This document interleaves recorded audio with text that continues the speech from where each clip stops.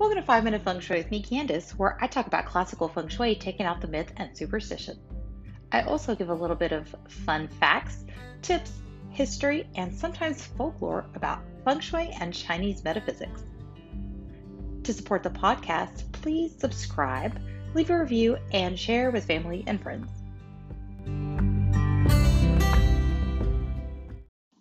Hey guys, welcome to 5 Minute Feng Shui with me, Candace. I have a little bit of an announcement for the next 3 weeks. I will only be doing Folklore Fridays, so I will just be coming to you with on Fridays with little folklore tales, in effort to give my family a little more attention and take care of everything I need to take care of. So thank you for understanding, and I will be back middle of July with more feng shui tips. Welcome to Folklore Friday. Today I'm going to be covering the topic of the Dragon Boat Festival. This is very timely as it actually is occurring probably this weekend. It's said to be taking place on June 25th, and it usually takes place around the summer solstice. So, what is the Dragon Boat Festival? Let's talk about that today. Sourcing my favorite websites today at taosorcery.blogspot.com, of course. And of course, I got a little bit of information from Wikipedia. It states here the Dragon Boat Festival is a traditional holiday originating in China, occurring near the summer solstice. The festival now occurs on the fifth day of the fifth month of the traditional Chinese calendar, which is the source of the festival's original or alternative name, the Double Fifth Festival. So, as you know, the Chinese New Year doesn't start until February. So, that makes February the first month. They don't really talk about months in terms of, January, February, March, April, like that. They usually refer to it as, the first month, second month, third month, fourth month, fifth month. And so that would make June the fifth month. The fifth lunar month is considered an unlucky month according to Wikipedia. People believe that natural disasters and illness are common in the fifth month.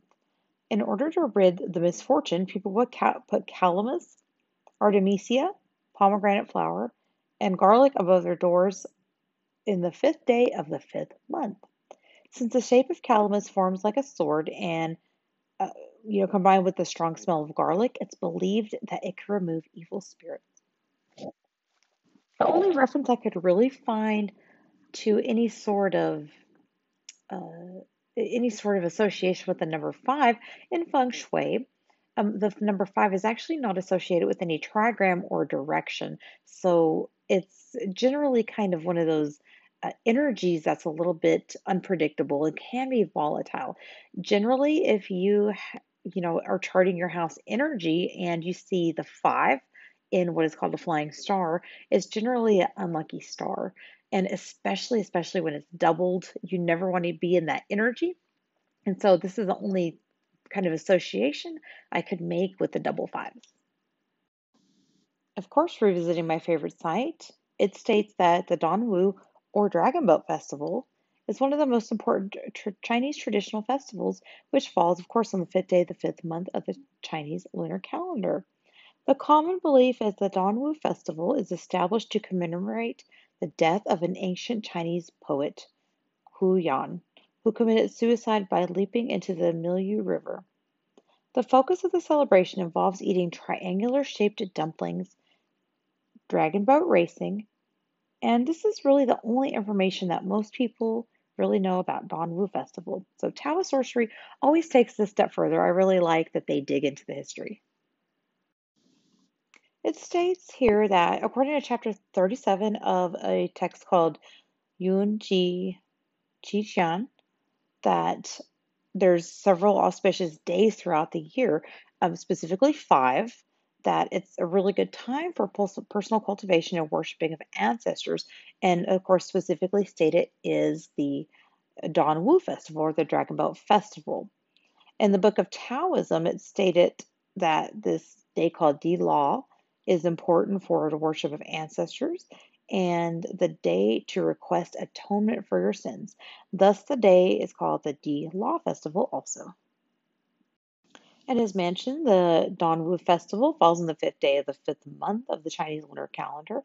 Ancient Chinese arranged these numbers according to the five elements, and five is in the middle from one to nine, which I just talked about. The fifth month of the fifth day is contains the double five for the double number. Therefore, it's called the heavenly middle festival sometimes. And the traditional, the Chinese concept of indication of time, the Wu hour is in the middle of the day, and so the Wu represents midday. Thus, the festival sometimes is called the right Wu or double Wu. So the Wu is just the Chinese name for the Chinese zodiac animal of horse. And a horse actually it represents the month of June and the hours between 11 to 1 p.m. So it is that midday, like mid-noon time. Getting a little bit into the Chinese metaphysics or the five arts theories here. Also, it states that the ancient Chinese view of the cosmos was based in yin and yang theory, which we know, right? Daylight was the longest on the summer solstice, which it is, and it's the day that the yang energy or the yang qi reaches its apex, and all the creatures flourish, and it's at that the peak moment. So the yin energy starts to germinate within. And I kind of talked about this a little bit on the podcast where I talked about the month of the horse. Of course, the chi starts to decline. So once we have the summer solstice, it's the longest day of the year. And after that, the days will start getting really um, almost imperceptibly shorter. And of course, we'll start noticing this in the fall. And by December, on the winter solstice, of course, it's the longest night or longest yin energy of the year. So this is part of that theory. Apparently, during the woo hours or the horse hours, water is actually collected because it's said to be at the highest yang energy. And of course, since I'm sourcing this from the taoistsorcery.blogspot, they make actually a lot of sigils and they focus on that the mountain aspect of the five arts, which is like sigil making, talisman making, and stuff like that. And so they kind of focus on it in this website and they talk a little bit about how you can actually collect water and you use this yang water to make ink for your talismans, which I think is pretty fascinating. If you happen to see any news on the Dragon Boat festivals over this, course of the weekend or something like that, know that you know a little bit more behind the story and how and why this festival is practiced. So I hope you guys have a great weekend, and I get catch you next week for another Folklore Friday. Some of the ways this festival is celebrated is, of course, with different foods. And so some of the foods traditionally eaten is like marinated pork belly, sausage, and salted duck eggs. They also like to eat foods related to multiples of five. So, for example, like a food made of five different types of beans or something that has a multiple of five in it. It also says they drink something called religar wine, which here in Wikipedia states it's a yellow orange arsenic sulfide mineral known as rice wine. It's often used in pesticides against mosquitoes and other biting insects in the summer, and as a common anecdote for poison in ancient Asia. Not sure I want to try that, but hey, I might.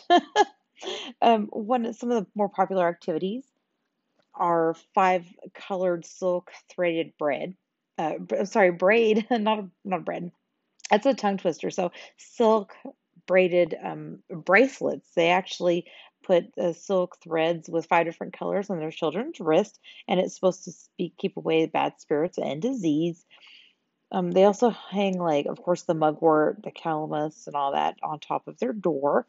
It does say, this is one of the more interesting, a traditional activity includes making a game of making an egg stand at noon. So the game implies that if someone succeeds in making the egg stand exactly at noon, that the person will receive good luck for the next year. And of course, this is the most popular for writing spells and making talismans. It does say here that the drinking of the wine or certain water, probably the sun water that I talked about, is regarded by ancients and some as preventing disease and against evil and promoting health and well-being. And of course, popular also is ancestor worship, and of course, those racing those big dragon boats, which I think are beautiful. All right, guys. Again, catch you next week for Folklore Friday. be taking Tip Tuesdays off for the next 3 weeks. If you are missing me, I will have YouTube videos up also, so you can go to my YouTube channel. It's just Learn Feng Shui. And of course, my website, fengshuibycandace.com, if you see so fit. I am upgrading equipment, and you could go and make a lovely donation in any monetary amount, and I promise it would be greatly appreciated. If you found this information helpful to you or you're enjoying the content, be sure to subscribe and leave me a little review.